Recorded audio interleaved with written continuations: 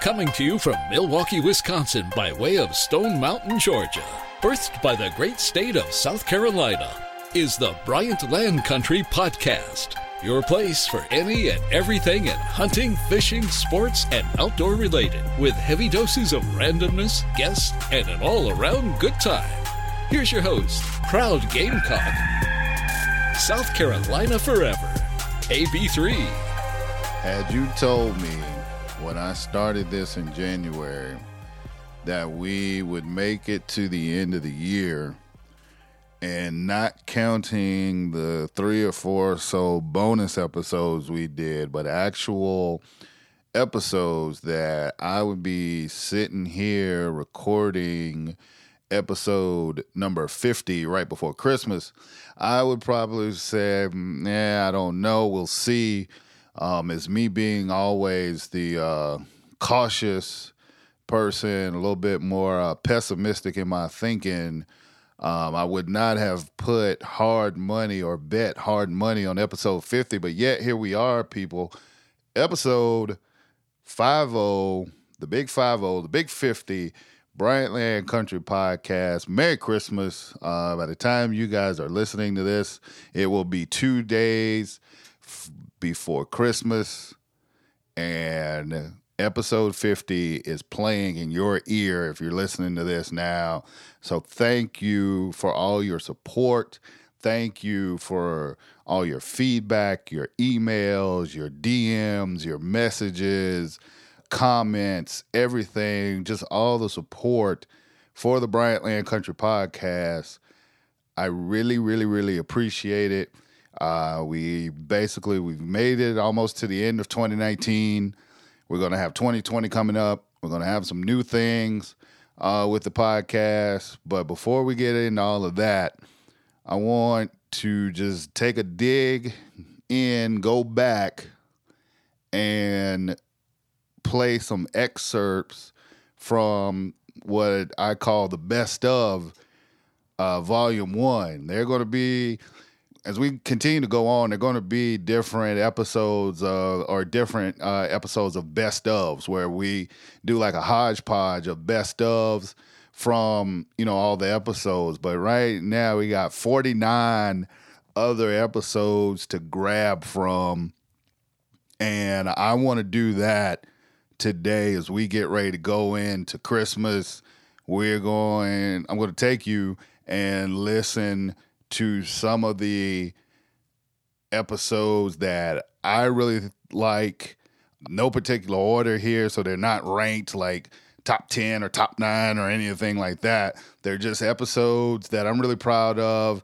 Best ofs, Volume 1. There'll be a Volume 2 at some point, but right now we're going to get into Volume 1, Best of the Bryant Land Country Podcast. Bryant Land. One of the cool things about this year is I got to talk to a lot of people. I got to interview a lot of different people. I have conversations with a lot of different people, but being able to talk to a childhood friend, a guy that I grew up with, we've grown up from little kids all the way up to grown men, family men. It's really cool just to talk to one of my best friends in the world here. Episode 10, Bernie Samuels. That was a great time. We had a good time. We talked about some of everything under the sun, and you can go back and listen to these full episodes. I encourage you to go back and listen to these full episodes, because these excerpts, like I said, this is a best of, and these excerpts are going to be, maybe 5 to 7 minutes from these podcasts, but I encourage you to go back and listen to episode 10, me and Bernie Samuels. But here's a little bit from that episode right here. Going to my grandmother's house, there was a shotgun that stayed behind the door forever. I don't even know if the thing was ever fired, but it stayed behind the door all my life. Wow. But isn't that crazy though? Because like nowadays, you would get like ridiculed from here to there for keeping your guns out and keeping them unlocked and stuff. Like, man, we just knew, like, okay, granddaddy had a shotgun over here, or grandma had a pistol here or whatever, and you just knew. But you knew that wasn't a toy. You knew that wasn't for you to play with. Like, you couldn't do that now. Exactly. Like, and now that you say about it, like, I knew where the rifle was at a young age. I'm talking 10, 12, the rifle was. Like, my grandmother's house, it was behind the door, so I saw that forever. Didn't think anything of it. Like, okay, what's kind of this pipe-looking thing behind the door? As you get older, you realize, oh, shotgun's been behind the door forever. Like, okay, right. You know, my grandmother, like I said, had a little .22 revolver in a drawer. Like, okay, you know, this stuff growing up, like you said, God, we weren't even teenagers. You just knew this is where things were, and they weren't a toy. You didn't play with them. It was just known, hey, here's safety. You don't go playing with these, but they were always there. You always knew, being in a rural area, that, hey, they may be needed for self-defense. On my mother's side, she had chickens, so my grandfather always had a rifle. You know, if there's foxes or whatever at the chicken coop, you know, they were just part of life. This was just part of Southern farm life. Not to mention the snakes. Don't forget about the snakes. Oh my God. Yeah. Snakes, man. There were snakes all over the place. Cottonmouths, rattlers, water moccasins. Copperheads. Right. Like, I can remember walking through the property, almost stepping on a snake, like 2 times. One I didn't see. My dad stopped me from stepping on. The other one I did see, and it was a small copperhead. Wow. So it's like, this is just stuff you dealt with. Yeah. And so, you know, and fast forward to once I come of age to own my own firearm, I bought my own handgun. And that was, God, I think I was still at the great higher institution of learning at Clemson University. God. I believe it was a grad school there when I bought my first higher handgun. Institution of learning, huh? There you go. You know, okay. I'll leave that one there. Okay. Well, you needed a firearm in Clemson, because hell, that was like leaving Lamar and going to Clemson was basically like, you know, it was, even though it was like 3 hours apart, it's still the same thing, minus the below average college. Instead of a below average high school, there was a below average college. Oh, here we go. Here we go. The chickens are clucking now. I'm just saying, you know, just to let some of the, you know, let the people in a little bit. So we went to rival high schools, Timmonsville and Lamar in South Carolina, and then went off to college and went to rival colleges. So this little back and forth has been going on, oh my God, over 20-something years, 25 years. Oh my God. Right. As long as we've known each other. And like, we've known each other so long, I can't remember. And it's funny because I'm sitting here we first met. And I'm trying to think of like, when did we first meet? And I think I got a rough guesstimation. It's funny because I can't remember some things, and then there's some things that I can remember clear as day. And I remember being in Gifted and Talented in the summer, the Gifted and Talented program. And I remember playing kickball, and they kicked the ball all the way to the fence at the old high school. Yep. And you were the fastest sumbitch that went and got that ball every time that ball was kicked in the outfield. And your mom was the librarian at middle school, and my mom was the ISS teacher at the time, I think she was still subbing. And I think that, you know, my mom and your mom just kind of knew each other. And then, you would come over, you know, to the program. And then after that, with both of us growing up, you know, as only kids, we were just like, all right, cool. And then the rest is history. Yeah, there you go. Exactly. And I remember those summers. I remember that program, but I was trying to think back, like, did we meet that first year of the program or whatever? Because we did that for a couple of summers. And I was like, I can't put a date onto I can't put a date or age, but it was definitely like middle school. Yep. So, yeah, it was definitely like around middle school. Yeah. I'm with you, man. I'm with you, man. Let me ask you this real quick, because, you know, obviously your dad taught you how to shoot and, like you said, having guns around and stuff. Do you remember in the program when we would have to take the hunter safety, the wildlife man? You remember the wildlife man? Yes. Because it was like the ultimate thing for the whole time during the summer. It was the DNR would come to a hunter safety class doing this program during the summer. And so at the culmination of this hunter safety was essentially they would pull out skeet and do a thrower at the back of the car, and we would go to open field, and that was the culmination, and everybody was geeked as to who would score the highest for shooting these sporting clays. It was like the greatest thing ever, and it was there at least 3 or 4 summers, if not longer. Yeah, like we had I think after you finished the class, because I remember the book and everything, and then I remember, like the skeet shooting and stuff. I don't remember like how many I hit, how many I scored, but like for me, that was the first time I ever handled a shotgun. But yes, I remember being super geeked about the Wildlife Man. I've told the Wildlife Man story like many times to other people, and they're like, well, why is it the Wildlife Man? It's like, it's the South Carolina DNR, but we didn't call it the South Carolina DNR. It was just like, is the Wildlife Man coming today? It's the Wildlife Man. Exactly.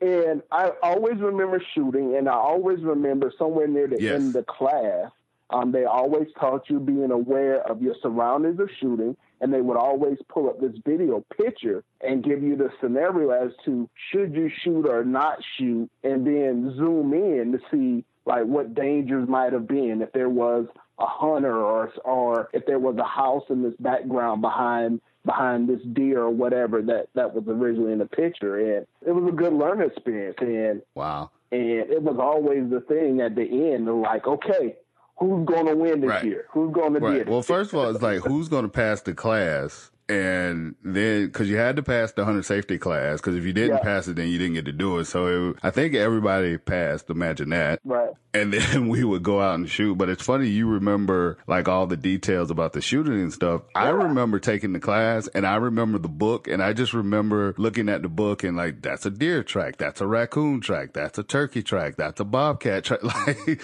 and then all the other stuff that was in there, like the details about the shooting. All I remember is like, look, we got to pass this test, and then we get to go out and shoot. And then the crazy thing about it, when I started hunting, I forgot all about that. Like I kind of remembered it, but I forgot all about it. Then we were going to Texas when I was taking my son to Texas, and we was going, on our ATV trip, and then we was going to go hog hunting. And then I bought an out-of-state license in Texas, and it was like, well, do you have your hunter safety? And I was like, I don't know. Do I have my hunter safety? I was like, wait a minute. The Wildlife Man. Yeah, I got my hunter safety. So I went on the website, the South Carolina DNR website, put in some information, pulled it up. Lo and behold, it had yes. And I printed it out. Oh, man. I got to go dig it up. Even better, remember before they changed our street addresses to before we changed the street address. The route address.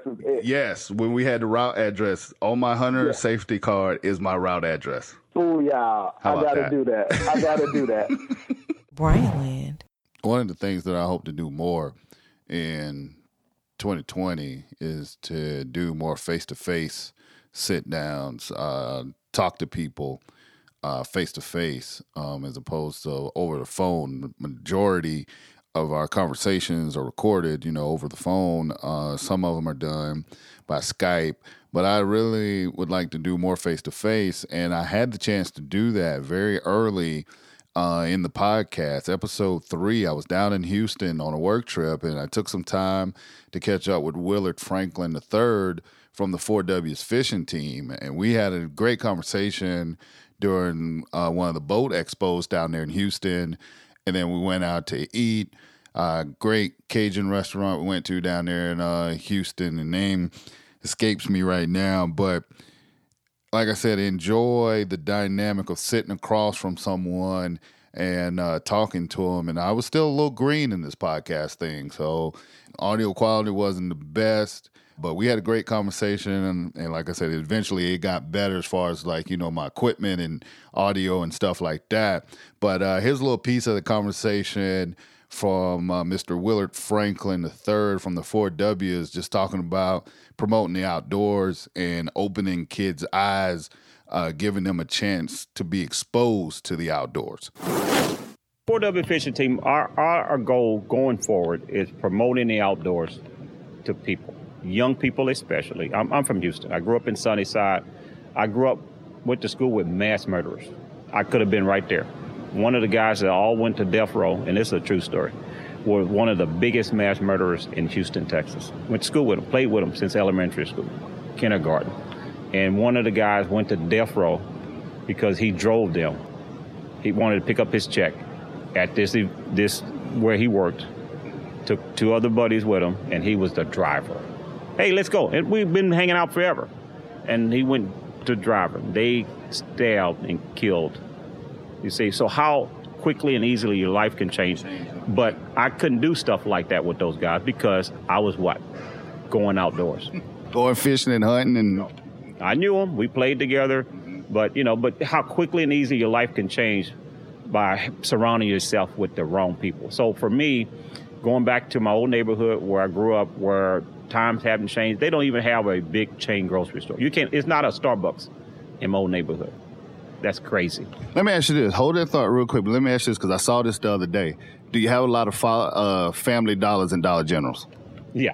Now, I don't know if you saw it. I saw an article that basically, no, it was in Oklahoma City. It was the lady in Oklahoma City. She got a ordinance passed to where there's only so many Family Dollars and Dollar Generals that you can build in the urban neighborhoods, and in air quotes, urban neighborhoods, because the way that the market structure and the way that they run their pricings at the Family Dollars and Dollar Generals, it keeps the fresh food markets and it keeps the fresh grocery stores out. You can't get fresh food, vegetables, in the neighborhood. You had to go outside the neighborhood to get it because that's what's in there. You can buy dried this and box that. Does Dollar General, they have a seafood, not seafood, but a fresh vegetable department? No. And so that's part of the struggle. They call it, what do they call it? It's a food desert. That's exactly what it was. That's exactly what. Yep. We're teaching kids how to garden, how to camp, how to do outdoors. So we spend a lot of time at the schools, in the neighborhood, community activism, and they need it. And some of the element, which how do you tell a elementary or middle school kid that your school is a gateway to prison? That's ignorant. My wife's a school teacher. How dare you even say that to those kids? So where you live, where your family's from, you ride the bus, your family don't have a car, but those are the things that's crazy to me. Already trying to set them behind before they even get started. That's their stigma. This is where you go to school. Half of the kids going to go to prison, and a third may make it to college. You set them up for what? Failure. They have no idea that you can make $200,000 or $300,000 in the outdoor business. You can make $30,000. The sky's the limit. Can you help a young brother out? Can you put me on the path so I can get to $200,000-$300,000? Being a tugboat operator, who would think that working on a tugboat, being a pilot that goes out to navigate those ships? Look it up and see what their pilots get paid. A barge operator, a professional fisherman, a shrimper, a guide. I just kind of throw this out there. A professional guide charges $550 for 4 hours. You do 2 trips a day, $1,000. Who makes $1,000 a day? Not too many people. Who can make your business, and if you're good, you can do 2 trips a day, and that's just a minimum. They charge $550. The better you are, the more you charge. $550, $600. So at $500 a trip, 4 hours, you do 2 trips a day, $1,000 without breaking a sweat. Every day. During the summer, you work every day. And don't get it twisted, young people. You still gotta, you gotta learn your craft, and you got expenses and all that kind of stuff. But what we're trying to get across here is like the old people would say, when there's a will, there's a way. Right. So those are the things that young people have no idea. If you've never been exposed to, if nobody ever took you outside, you have no idea what's available to you coming from school. They don't teach you careers in school. That was the other thing I saw. They're starting, I think in Iowa, they're starting archery, bow classes as a part of the bow classes and hunting classes as a part of vocational. Right. And so that for people that want to get careers in the outdoors, a biologist, parks and wildlife, a game warden, what are they? Outdoor deals. The fisheries, they measure, do samples, surveys, all that outdoor stuff. And if you have no idea those careers are available, period. Brian Land. One of the things as a man that I need to work on and get better at is just trying to have a positive, optimistic look on situations and things around me. And I mean, everyday life, things happen and we don't necessarily, look at the bright side of some of those things because, for us, when something happens, or at least I won't say for us, I'll say for me, when something happens, I don't always find the lesson or the bright side in it. But one person that I talked to last year that got me to thinking was this guy that goes by the name of the Son of the South, Josh Carney. Now, Josh had an accident when he was turkey hunting. His father shot him. Like I said, it's a turkey hunting accident and left him paralyzed.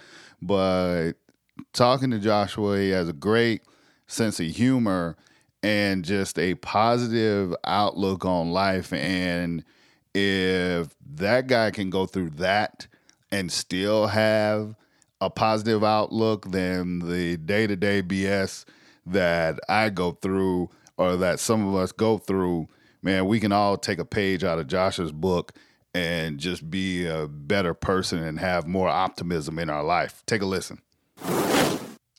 So 2005, I was accidentally shot turkey hunting. My dad accidentally shot me turkey hunting, and it left me paralyzed. I spent 3 months in the hospital. The doctors told me I'd never talk again, I'd never walk, and all this stuff. Being in that situation, I learned that I can either accept that and, let it hold me down and, be a burden to me, or, I can accept the fact that I have another day to live and I can make the best of it. So that's what I did. I made the best of the bad situation. But, looking back at it, my situation isn't really that bad because a lot of people have it worse than I do. But having that mindset installed in me, it makes me have a positive outlook on life. I have bad days. I mean, everybody has bad days. Sure. But let me backtrack. I don't have bad days. And a lot of people misunderstand the fact of bad days. A lot of people have 10 to 20 minutes of bad thoughts of bad things that happen to them that make their whole day bad. But you have 24 hours in a day. You can't let that 10 to 20 minutes ruin your whole day. So you have to figure out ways to let that bad moment get past you and, continue to find positive things throughout those other 23 hours to make you happy or bring back joy to your life. That's what I focus on. I focus on finding the things that make me happy. I find a way to laugh out of every situation. Being in a wheelchair, I find more humor in myself and the things that I do on a daily basis that people would probably never even think that would be funny to them. Like, I crack jokes about myself and people just look at me like, dude, did you just say that about yourself? I mean, yeah, I can joke about that. I've accepted the fact that this is my lifestyle. I have a great sense of humor and a positive manner about the way that I do things. That brings light to other people. That makes other people happy. Maybe they're struggling with something that they're going through that day or something at work or, anything that they're going through. Having a positive outlook, me showing a positive outlook lifts up other people and encourages other people and makes other people smile. And I like to work out a lot. So, I go to the gym a lot. I post gym stuff, and one of my biggest things is, I go to the gym. I was like, man, I really hate leg day. And people are like, dude, why would you say that? Oh, my God. It changes the outlook of my situation, and people, they can relate to that. Finding humor in a bad situation, makes someone else figure that, I don't have it so bad. Like, if he can laugh at it and I can laugh at my situation, life is too short to be mad about something you do. Have fun while you can. Live your life to the fullest. And that's just my method of thinking. That's why I'm always positive all the time. Yeah, no, it totally makes sense because I'm looking right now and the one thing that caught my eyes, you got this meme. It's this lady in the wheelchair. And, people always love to say, Jesus, take the wheel. And it's got you, or what does it say? It says, me, Jesus, the wheel. And he took the wheel and it's like one wheelchair. I mean, seriously, dude, like, where do you find this stuff?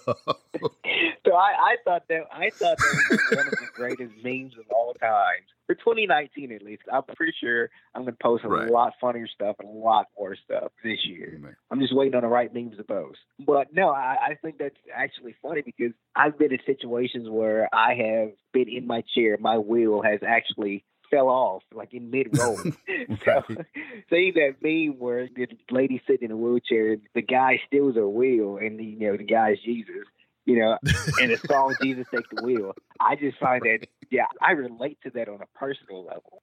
Man, I wish I could I was trying to find it. It was a Instagram story that you posted, and God, I can't remember what it was. As I get older, my memory is getting bad about certain things. There's certain things that I can remember clear as day that blows people away, and then there's certain things that happened just like a couple of days or a couple of hours ago, and I have absolutely no recollection. But I was going through messages we had going back and forth. There was something that you posted, and I was just like, man, that is the funniest thing I've seen in a long time. And you was like, it's the absolute truth, though. I think it was something about like it's all. Oh funny. I know what you're talking about. So I did a question and answer thing a week ago or so, a couple weeks ago. Yes. Someone asked me, like, hey man, you're going to the gym a lot, you're getting real swole, and my answer was, I'm only working out so women don't kidnap me. Right. And it's funny, but it's true. So. Bro, really? I've had a history. So, oh my God, my post was, I only work out because so women don't kidnap me. And then someone responded to that, was like, do women really try to kidnap you? And my response was that one too. Chocolate at 50% off is just easier to take. Yeah. And then it's me in a wheelchair. It's funny because like it fits the situation perfectly. It just went well with how that whole timeline of stories happened. Brian Land. Lance Krueger was a interesting interview to do from the standpoint of, if you look at his account and his pictures, Lance is a professional wildlife photographer.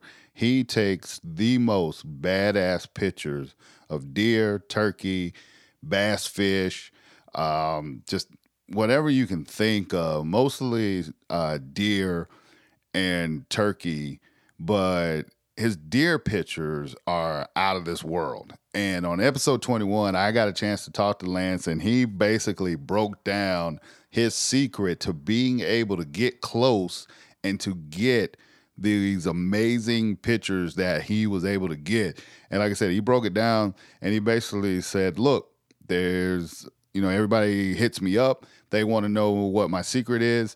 Here it is. Take a listen.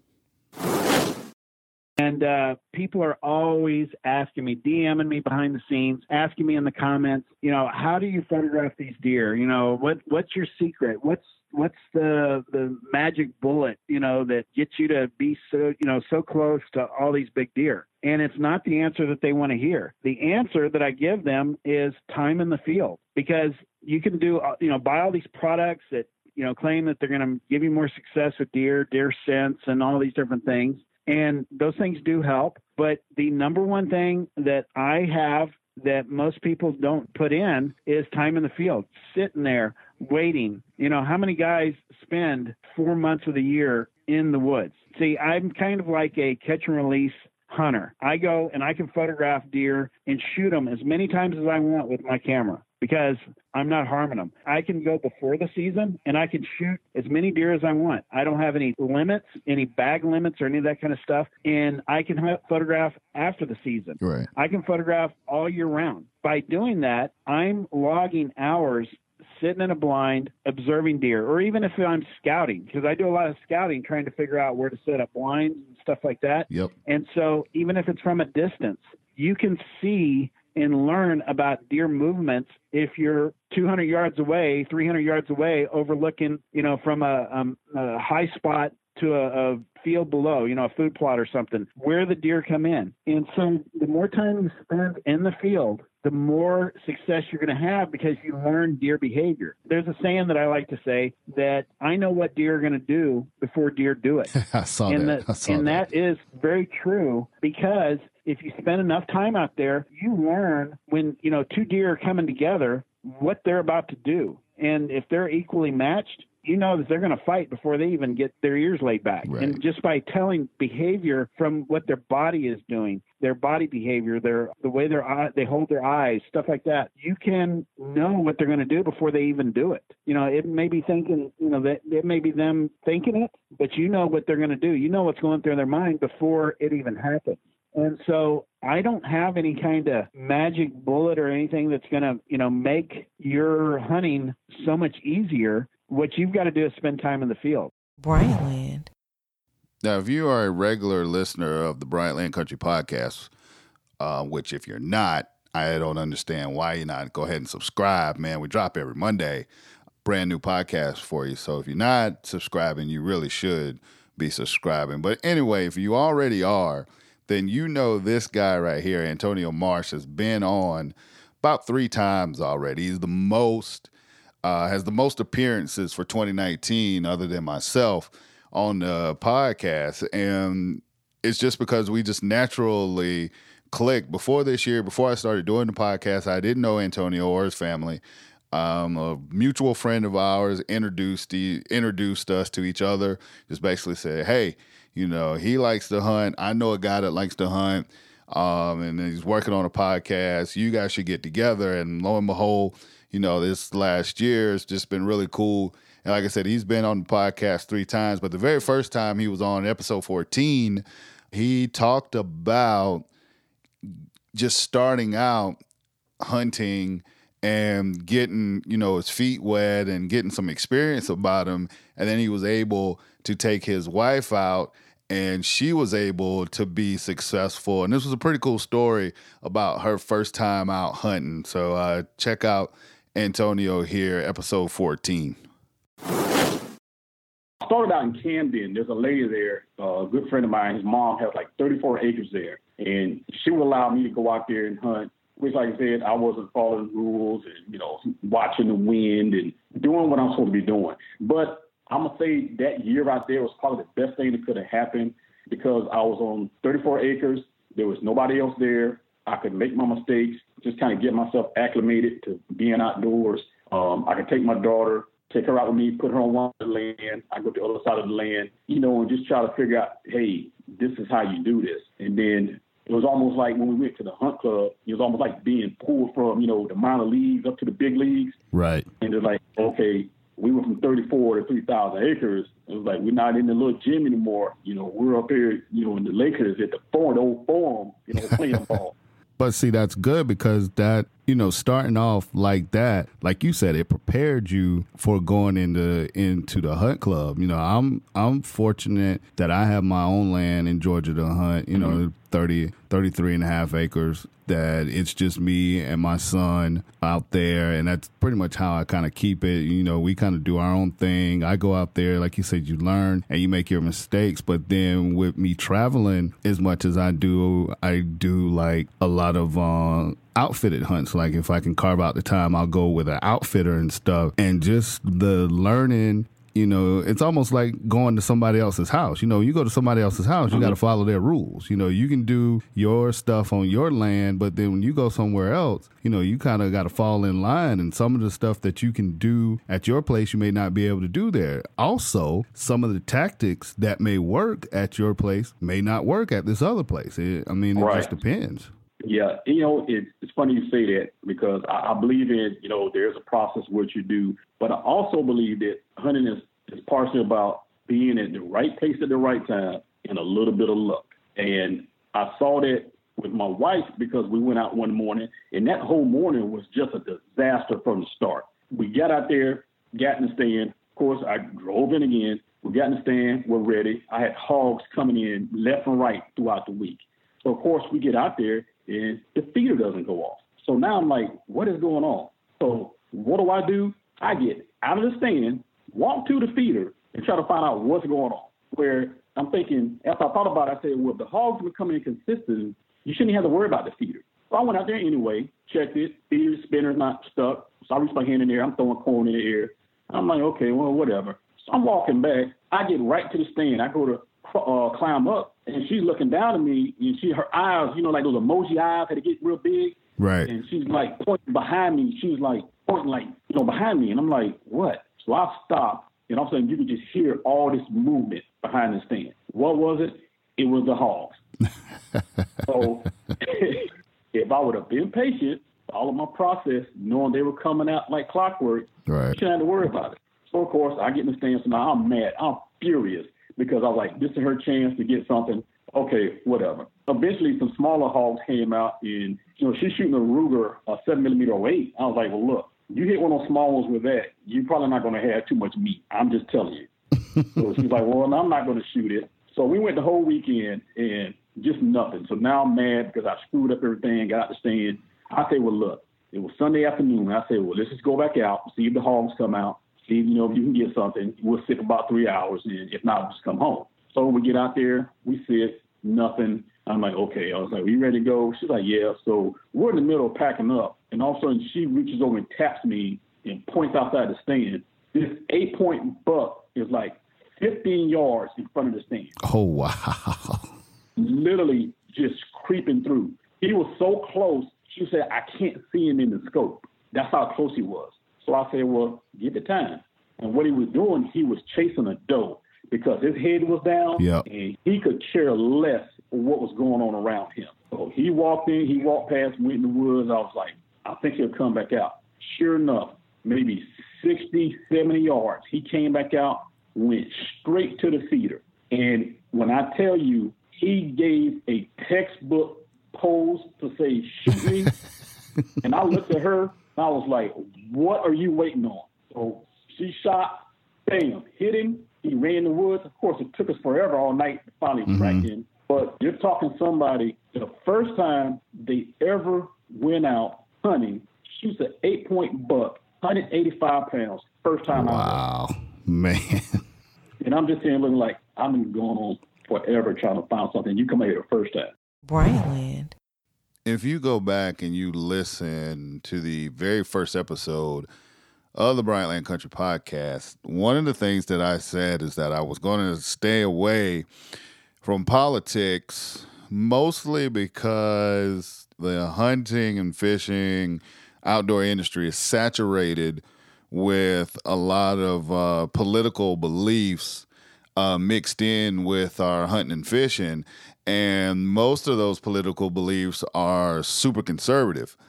And I said I was just going to kind of stay away from it, focus on having fun, telling stories, telling great stories, and just kind of leaving the politics out of it. But I could not ignore an article that was written by Patrick Durkin, and it was called, Is Hunting Too White?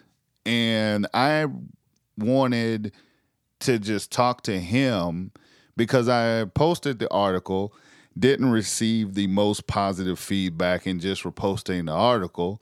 So that wasn't going to stop me. I said, well, hell, my daddy always used to tell me, if you want to find out something or you want something done or you want to talk to somebody, you go straight to the top. So I was like, well, there's no need of, fiddle messing around.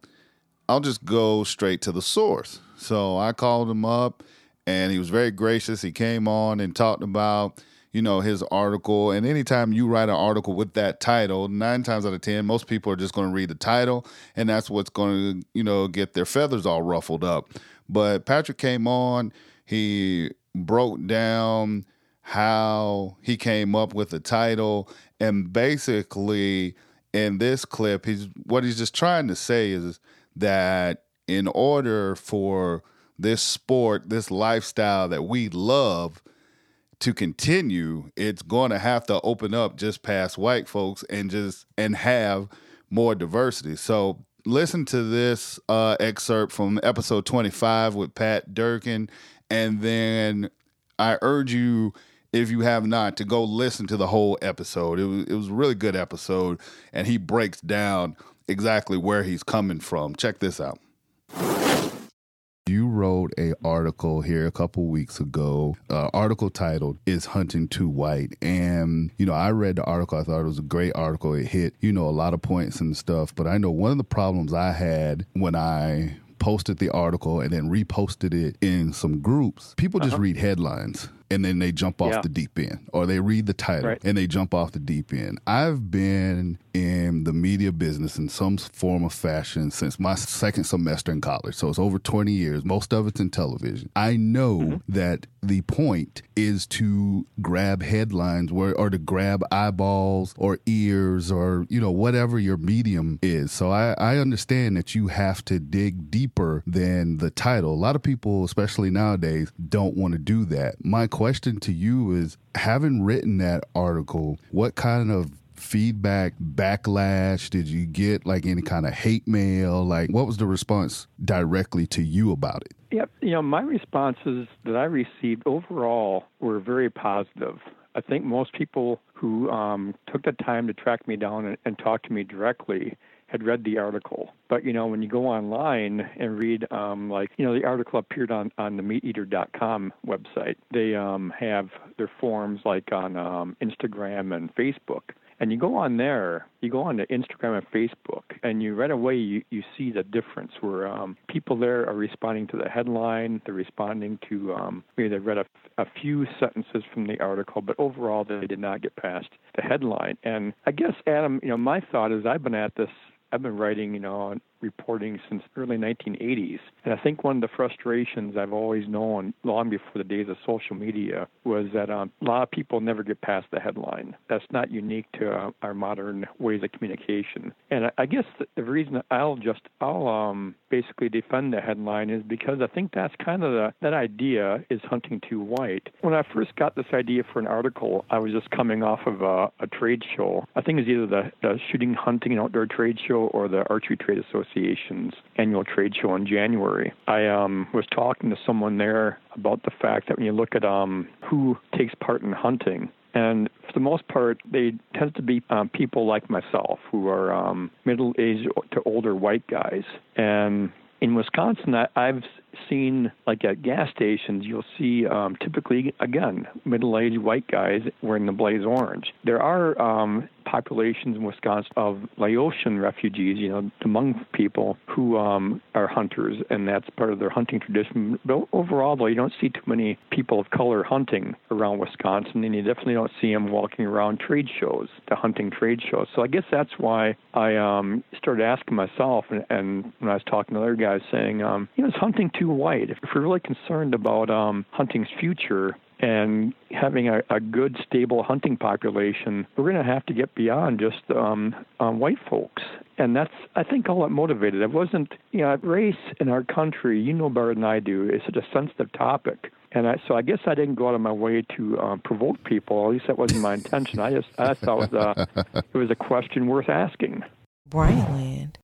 Now, if y'all are like me, born and raised down here in the South, living in the South, surrounded by a strong hunting population, bow hunters, gun hunters, duck hunters, turkey, deer, coon, houndsmen, all that, you don't exactly think about hunting in New York or New York City. As many times as I've been to New York City in my professional my professional career and in my personal life, hunting was not something that I was thinking about.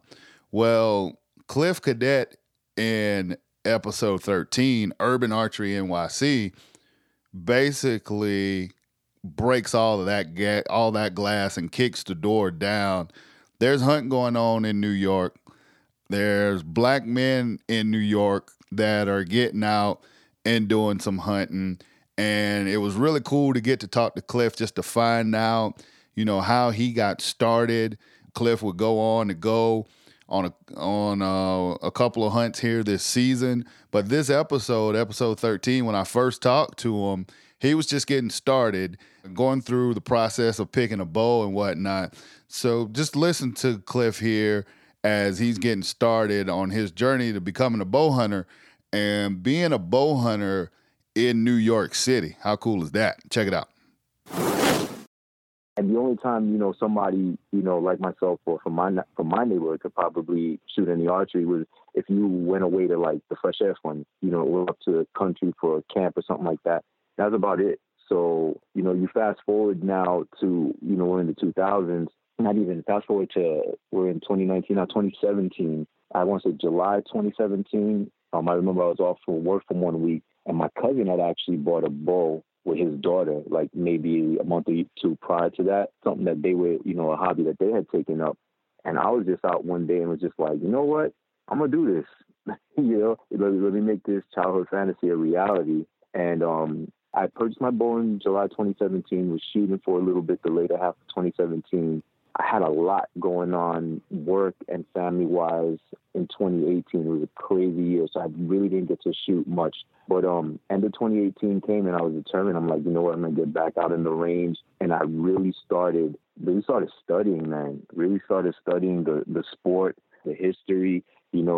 I purchased the bow package, not just the bow itself, so it came with everything on it. Started figuring out what I wanted to shoot with or wanted to try out, That's the thing about archery.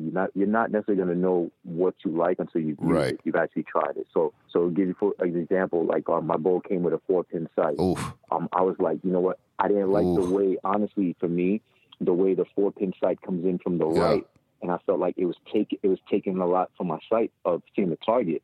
You know what I'm saying? So I switched up to a 1-pin sight coming in from the bottom, and it's just taking away a sliver of the target. And I find I shot better with that, and then let me tell you. No, let me tell you. Now, when I started off with a Bear Cruiser, and that bow, like yours, like a package bow. It came with a whisker biscuit, and it came with a 4-pin sight. And I fooled around with that thing, and finally got it sighted in. Actually, the first animal I ever killed was a wild hog. I went on a hog hunt, and I killed it with that 4-pin sight. And I started messing around, like you say, and you kind of trying different things and figuring out what you like. When I went to a 1-pin sight, I have not looked back. It was like the clouds parted and the sun came out when I started shooting a 1-pin. Like I tell anybody that's like, get you an adjustable 1-pin, you mark your tape at 10 yards, 20 yards, 30, however, and do it from there, man. That is, oh man, that's probably one of the best things that you could have done. What kind of bow do you have? Like, what kind of package bow did you get? Actually, I have a Bear Archery Agent. It's okay. It's this bow that was sold only in Dick's Sporting Goods. Right. Well, actually, Field and Stream, the two stores actually merged. One bought the other, so they're actually one and the same. Yep. Now, the one thing, like, I'm trying to let people, put people onto is that if you get interested in archery and you really want to do it, shop around. Now, you'll get, I would say, go to a pro shop first, go to an archery range, speak to a bow tech, try some stuff out there, but understand, like, what I've been telling a lot of people is it's going to be pricey. If you got the bread for it, cool. I can't knock you. Yep. You know what I'm saying? But understand, like, I'm a big believer what the memes I've been seeing, like, it's not the bow, it's the archer. It is. You know what I'm saying? It is. The bow the bow helps. The bow helps. Now, and I know people will disagree. I think I'm a better shooter now shooting a Matthews than I was shooting a Bear. Now, granted, I've put in more time and I've come a long way and have learned more and stuff, but you will never get me to like knock anybody who wants to upgrade and do their equipment. But like you said, if you just want to get in the game, go to the big box store, get you a inexpensive bow, learn how to shoot, learn, your sights and things like that. And then once you get comfortable, step up to a flagship bow or something like that, if that's what you want to do. That's exactly it. And it's funny because I'll be on a range now, I'll see people with their Hoyts and higher end bows and stuff like that. And I've got way tighter groupings and hitting a bullseye way more often than these dudes are just like, all over the place if they're hitting the target. You know what I'm saying? And that same place I've gone to also is like, I had a dude, bow tech talk to me and then kept referring to my bow as economical. I was like, dude, just up and call it cheap if you want. You know what I'm saying? But I'm not gonna change what I'm shooting just yet because you know what? I'm a husband and a father, and you know what? My money has to go elsewhere. I totally understand that. Brian Land. Me being a single man, I enjoy the freedoms and all of the, should we say, blessings that comes with being a single man. But I also am intrigued by couples, especially couples that hunt and seem to have figured out a way to make it work and get a balance. And that's what I came across in episode 36 with Rain and Mr. Knockout down in Lancaster, South Carolina. Episode 36 with Rain and Jason hunting as a couple in South Carolina. These two, I really enjoy how they love each other. I really enjoy how they work together as a team. They are truly a team out here. And one of this little excerpt from that episode is just on how they met. And then after we got past that part, we were just kicking it. And it was just really cool just talking about, you know, the different types of hunting gear, stuff like that. But listening to these two go down memory lane of how they met was really cool. So take a listen. Episode 36, here's an excerpt from it. Tell us how you swept this sweet Southern gal off her feet with your New York style, son. So look, this is really what happened. I don't care what she tells you. Okay. So I was in the store. She walked up to me and said, "Listen, I'm taking you out on a date." And that's the end of the story. What? Wow. Aggressive. Okay. That don't sound right. No. It was actually because I'm a manager at a retail company, and one of my associates and Rain are related. So she had actually told Rain about me before, and then she actually showed me a picture of Rain. I was like, yeah, definitely want to meet her. And I guess she showed her the picture, and she had a mutual reaction. Obviously, how you know what kind of reaction I had? Because I'm handsome, so there would be no other reaction to it. He said, "Because I'm handsome." You ain't had no choice. That's what's up. So you was already down here in South Carolina, or? Yeah, so I had actually moved down here in 2010 from New York. It was just one of those things. It was time for me to get out of there. Yep. Just needed a lifestyle change and things to kind of slow down. I actually had ambitions of opening up my own company. I actually did. I opened up a tattoo shop, actually 2 of them, since I've been down in North Carolina. I opened up one in North Carolina and one in Georgia. Where in Georgia? We were in College Park. Okay. Yeah. Okay. Right inside Atlanta. Yep. Metro Atlanta. Yeah. So the shop in Georgia, we ended up closing after a year.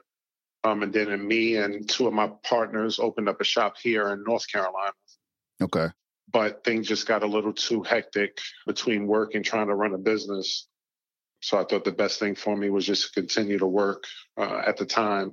And it kind of benefited because if I wasn't back at work, I would have never met Rain. So that was actually a good thing. Oh, look at this. We got love stories and everything. That's what's up. That's what's up. So y'all meet. Rain, you, from what I've observed, looking at your pages and stuff, you're not new to this. You grew up doing this whole hunting thing. I'm true to this. I'm telling you. So when was your first hunting experience? So, like fresh out the womb, like when my mom and dad was in the hospital, like they didn't even bring me no pacifier. They brought me a deer antler, and I was, sucking on the deer antler. Stop playing. Straight out. Stop playing. Out the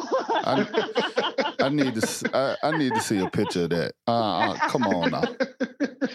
No, but for real, I started fishing when I was like 5.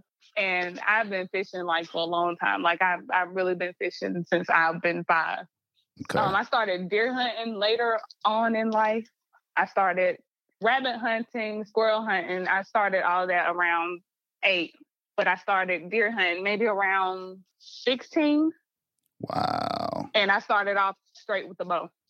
Okay. Oh, you started off with a bow. Okay. Right. Compound bow. What was your first bow? It was diamond bow. Okay. The bow that I have now. That's okay. The diamond core. It was my very first bow. Okay. So deer hunting with a bow, squirrel, and then rabbit, which is funny because where I'm at now, as far as like, starting, doing all this whole hunting thing, like I said, I started about 4 years ago and then just kind of like caught fire with it. Like I started out with a bow, went hog hunting, and then, deer hunting, and then hunting turkeys, duck hunting, goose hunting. And then the other day, I was like, well, shoot, we sitting here waiting on deer season. I was like, man, I'm going to go try squirrel hunting. We got out there. Of course, it was raining here, and then where we hunt at is about an hour and a half away. So I was like, bump it. We ain't got nothing else to do. It's on Sunday. We drove down there, and of course, we probably walked around the woods probably for like 6-7 minutes. And then next day, the sky fell. So that pretty much put a kibosh on the whole squirrel hunting thing. But right. I'm looking forward to getting back out there and trying it again. Okay. I enjoy squirrel hunting. However, the squirrel don't have that same energy that they have during deer season for some reason. They don't have that same energy. So it's not just me because most animals don't have that same energy when it's their time to be in the crosshairs. Like when where was you at when I was looking for you? And I'm out here trying to hunt deer and you over there, I'm looking around thinking it's a deer running, it's you and your cousin running around here acting crazy. Right, making all this noise. My a buddy of mine posted a picture the other day on Facebook, and he's got like these big, hefty turkeys that was in a industrial park out where he worked at. And I'm just like, where was y'all at in April and May? Like, literally, we just got the same thing on our trail camera. On trail camera. It was last week. We just had 3 toms come up right in front of the trail camera. See, it was like, where were y'all at during turkey season? Yeah, like that's the stuff that gets under my skin. It's just like, come on now. So, Brian Land. Now, the last one I'm gonna give y'all in this first volume of Best Ofs is the episode with Ken Brown.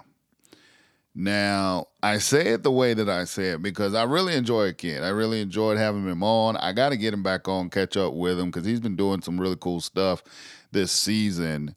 But the problem with Ken is he is a diehard Clemson guy. And if anybody knows anything about me, I am a proud graduate of the University of South Carolina, diehard Gamecock.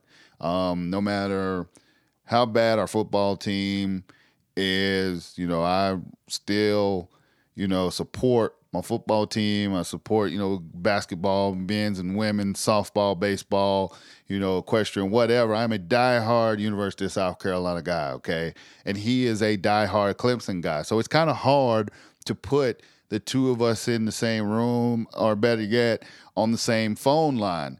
But this episode was truly one of the more entertaining episodes that we had all season, just talking to Ken, because Ken's a natural born fool, but he is a great bow hunter. He's got a lot of knowledge over the years, just being out there in the woods, putting his time in. And here's a little excerpt from that interview. It was episode 2. And the funny thing about it, Ken was the first person I interviewed for my podcast. We did interview, everything worked out, so I thought, and come to find out we had audio issues. So we had to do the entire interview over again, and he was super gracious with his time. So you can't really beef with that. But check out here a little excerpt from episode 2 here with old Ken Brown. Let me wrap this whole Clemson thing up, because what people don't know, like I said, we've had conversations before, and I know that one of the things that I think is hilarious to me is you name your deer after Clemson, quote unquote, greats, which I thought is the most hilarious thing to me. Explain that to the people. Well, the reason why I do it, because, I'm a diehard Clemson football fan. I was recruited out of high school by Clemson, by Danny Ford. Committed my junior year, got hurt my senior year. Football career was done, hurt my back. I was done. Got back in shape, got some basketball offers. I was like, nah, I'm just a strictly football guy. Didn't take any of it. And ever since I've been hunting, I see a dominant buck. I wouldn't name it after a Clemson coach or a player. And I named this big buck Dabo that I was chasing because he was the biggest, baddest buck in the woods. I watched him beat up big bucks, and I said, I'm going to get him. And I named him Dabo. And if you look at the game last night, Dabo beat that big old buck up last night, right in the middle of the rut. So, and that's why I named after my deer. I done got Jeff Davis. I done got Perry Tuttle. Somebody else got Dabo. I got Spiller. I've got Danny Ford, and I've got Frank Howard. So wow, I got Mr. V on camera this year, and I got Colin D. Ford, Deshaun Watson. I got him on camera. And my next big one I get, the next two big ones I get, you can bank on it. One's going to be called TL for Trevor Lawrence, and one's going to be called Ross and Higgins. Those are going to be my next three bucks. Oh, my God. Showed the picture, and they cracked up laughing, and they just got a kick out of it, and they all love it. It's funny, but I love it. I think it's unique. Everybody likes it, but everybody names a buck. It is. It's very unique, and it's funny. Like I said, the funny thing to me is, I know you grew up with Brian Maddox that played football at South Carolina, and I had the pleasure of meeting him and talking to him, and then that's how I ended up linking with you. But it's funny because he's from up that way, and he got away and went to the real school. But, Danny Ford was definitely a legend in his own right. Now, one of the deer that you named is Dabo. And I remember you were telling me you named Dabo because he was like the biggest. He was the bull of the woods. He was the big one. But Dabo went down to a gun hunter as opposed to you with your bow, right? Yeah, that hurt. I got in one day. I saw him at the bottom. It's just a thicket with his doe bed. He runs. He's chasing the doe. And that was the first time he had show. And I said, all right, I got my chair. I'm going to hunt hard. Then I get sick, got a little flu, so I can't hunt. And I'm missing the rut. And I'm like, okay, I'm going to get back in there. So I get back in there, see all these different bucks I'm getting. That's when Mr. V showed up. I was like, man, that's Venables. First time I got him on camera. And all these bucks are showing up left and right. I knew something. I said, something ain't right because for 2 years, it was no other bucks around. He ran the show. He run everything off. That told me, okay, I got all these bucks showing up, some nice bucks. Something ain't right. And I ain't got him on camera, and I haven't seen him. And this guy posted a picture, and he shot him at 220 yards with a 7-mag, and I almost started crying because I worked my ass off. I had him patterned so good. I had him at our first encounter. I got him at 50 yards. I'm full draw. I need him to take a step, and I'm gonna put it right in his heart. I mean, it's gonna go right in the boiler room. I'm in a ground blind because it's so thick. There's no big trees in there. Right. It's a doe to my right, and there's 3 does out there. He's pushing, and he's looking back in my direction, and he turns and walks the other way. I don't get to let that arrow go, and it breaks my heart. And I said, well, maybe I'll get another chance. And I didn't see him again until after the season. He come back in. And that son was smart. But that loop he was making, I had him patterned so good. I said, when he comes in, I'm going to be waiting. He was coming in between 4:30 and 5. He first showed his daylight pictures on October 18th. Mm-hmm. Every year at the same time for 2 straight years.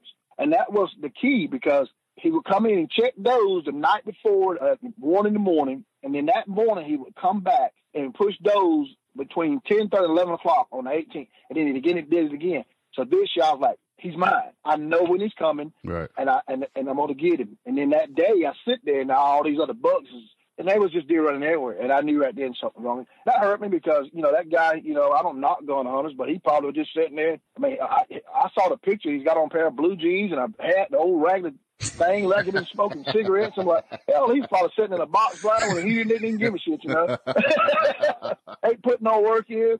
But when you put your heart and your soul into a deer like that, that you beat and you get that close and you ready to shoot, and I had him dead to rights.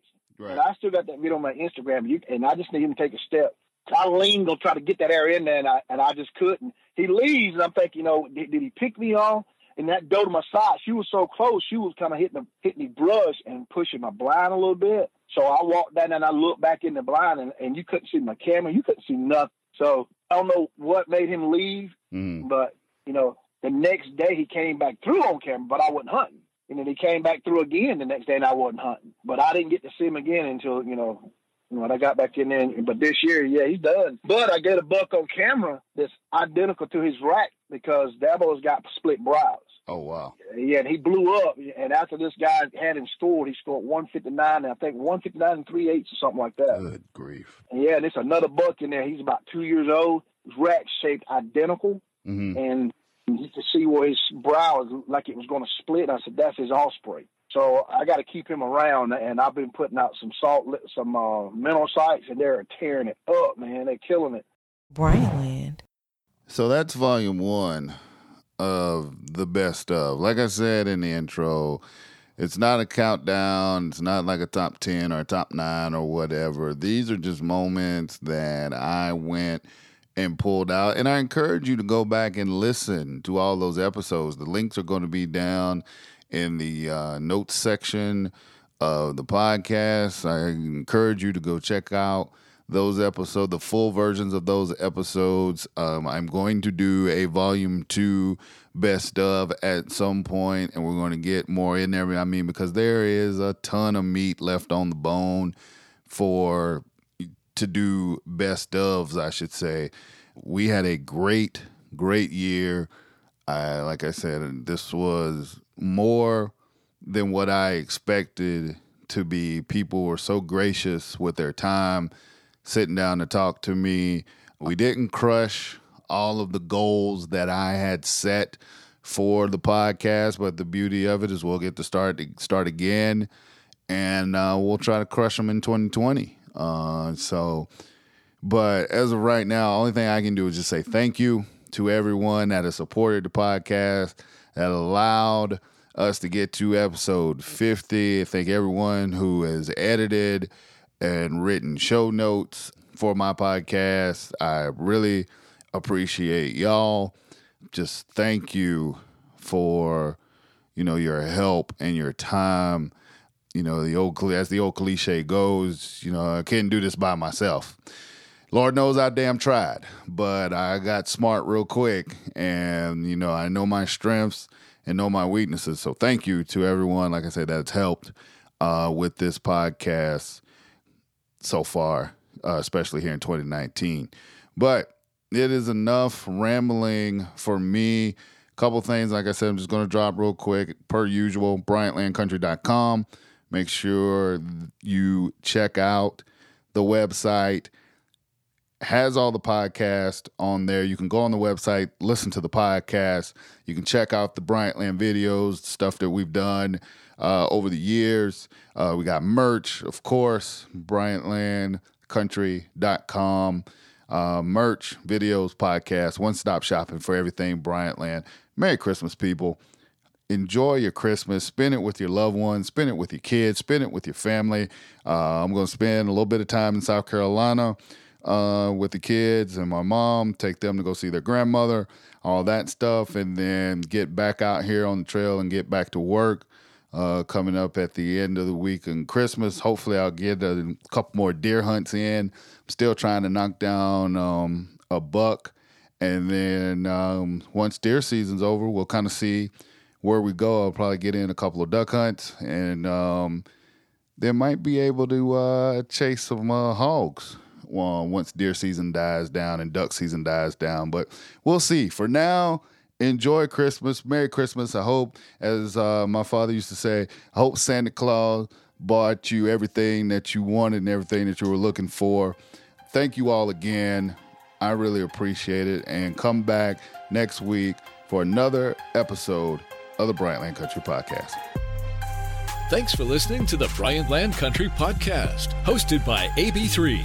Please leave us a positive review and 5-star rating on iTunes. Be sure to check out our podcast section on our website, BryantLandCountry.com, for previous podcasts. Check us out on Instagram at @OfficialBryantLand and Twitter at 3BryantLand. This has been an AB3 Media production. Join us next time for another edition of the Bryantland Country Podcast.